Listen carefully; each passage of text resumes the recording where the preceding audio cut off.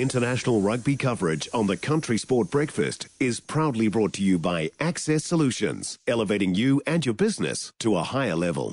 Well, the big one tomorrow, and All Blacks in Argentina, 7:05 tomorrow night from FMG Stadium in the Tron. And joining us on the show this morning, the man wearing the number 4 jersey, Sam Whitelock. Morning, Sam. Good morning. Hope it's not too early for you. Thanks for getting up early. No, that's all right. Grew up in the country, so getting up early is fine, and I wouldn't really call this early anyway. No, you're right, actually. You did right. You've been for a run already. I wish. No, not quite. Okay. I hate to bring this one up, but we've got to look back. That tough old test last week in Christchurch, going down 25-18. What's been the key work-ons at training this week with the coaching team?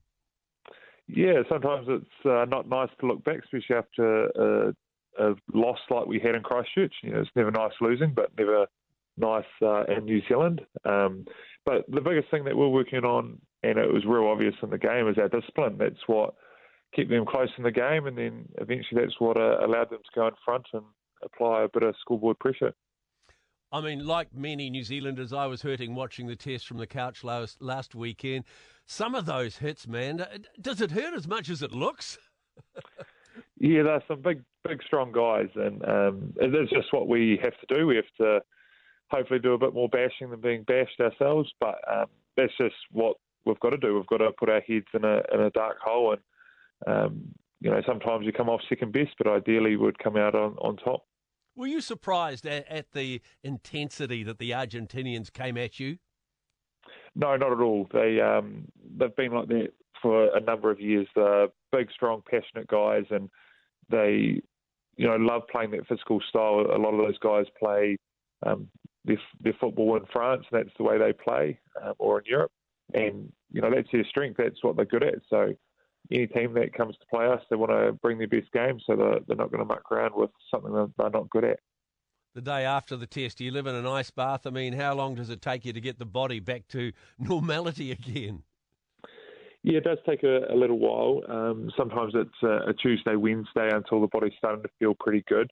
But the way it's been talked about before through some of the doctors and physios and that, it's kind of like a small to minor car crash that you put your body through. And, it's something that that's coming, but you've just got to prepare yourself as well as you can. So that's where your rehab, your prehab, being big and strong in the gym definitely come into it. That definitely helps bounce back.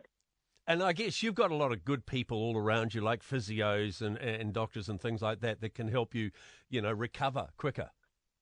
Yeah, I was very privileged and lucky when I first started playing for the All Blacks and for the Crusaders. I had Brad Dawn there, and I think he'd been playing professional sport as long as I was alive, or pretty close. So he passed on a lot of things that definitely helped. So looking after your body, whether it's stretching, yoga, but at the same time actually getting away from footy, so then you do have time to recover, and then that obviously puts you in a good spot to get out there and play well on Saturday. What do you do when you get away from footy? How do you relax away from rugby? Always pretty challenging when you're stuck in a hotel room in a different city to where you live, but normally try to get out and see friends and family if there are people in the area.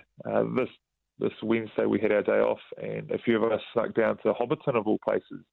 So it was quite cool seeing someone like a Dalton, De Groot, etc. They were so excited. They're big fans, so they were running around like little kids in a candy shop.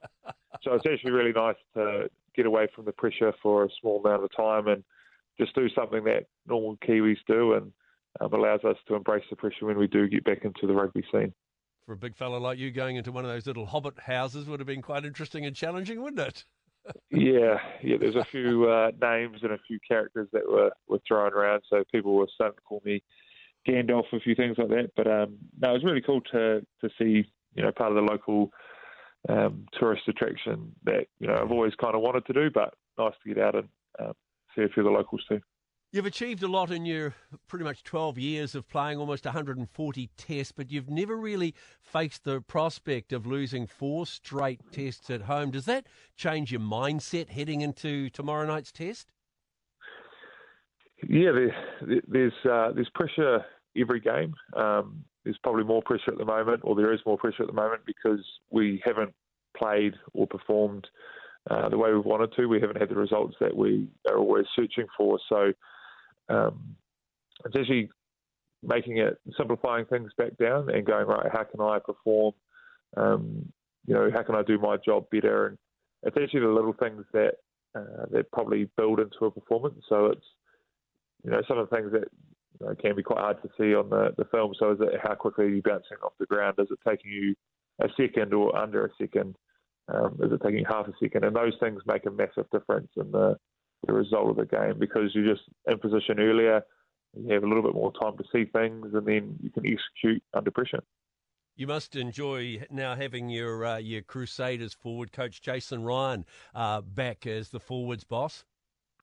Yeah, Jason and I've got a long old history, not just with myself, but with my family and my brothers. So I think I've had him for 6 years now personally, but he coached my brothers for a couple of years before that. So we know each other pretty well. There's always a healthy amount of banter, but then at the same time, there's always that time when he's not afraid to square you up and demand more from you, whether you're playing well or potentially not playing as well as you should. So he's added a great little spice to the coaching team at the moment. And I guess you'll be pleased to have your mate Brodie Retallick back on the bench. Perhaps you'll be locking with him at some stage during the game? Yeah, no, it's great. Brodie's back. He obviously broke his cheekbone and was out for a while, so I think he enjoyed recovering with his young family. But, he's a little bit frustrating at the moment. He was running around and annoying a few people at training, as he always does. But the best thing about that is he trains the way he wants to play. So straight away we had a pretty good unit session yesterday. We had a few scrums and a few mauls, so it was quite heated. But I'd say in general everyone's been stepping up into that space, and it's making sure we translate that into the game now. There's nothing worse than training well and then not doing it on the playing field. Yeah, absolutely. And Sam, not only you're an All Black, but you're also an ambassador for Farm Strong, which is an initiative to help farmers. And I guess when you retire, you'll become a farmer. You've got some land in Hawke's Bay, I believe. Yep. No, so really enjoy helping out Farm Strong when I can, when rugby's not taking up too much time. But yeah, really looking forward to that next chapter, but hopefully got a few years to wait before that happens. But yeah, looking forward to that next step, the next challenge in our lives being our young family. So looking forward to putting some of those words into practice. Sam, go well tomorrow night at FMG Stadium in Hamilton. We're backing the All Blacks. Thanks for joining us this morning. Awesome. Thanks, guys. Have a good day. 90% of parenting is just thinking about when you can have a break. And when you do take a break, enjoy the Parenting Hangover podcast. They go together like a tutu and jandals. We've said from the get-go, we ain't parenting experts, but it's cool to hear, what is your neighbour doing? What do they say? A problem shared is a problem halved. Oh, that's good. Not that my children are problems, but I feel better talking about it. The Parenting Hangover with Clinton Jordan. New episodes every Thursday on iHeartRadio or wherever you get your podcasts.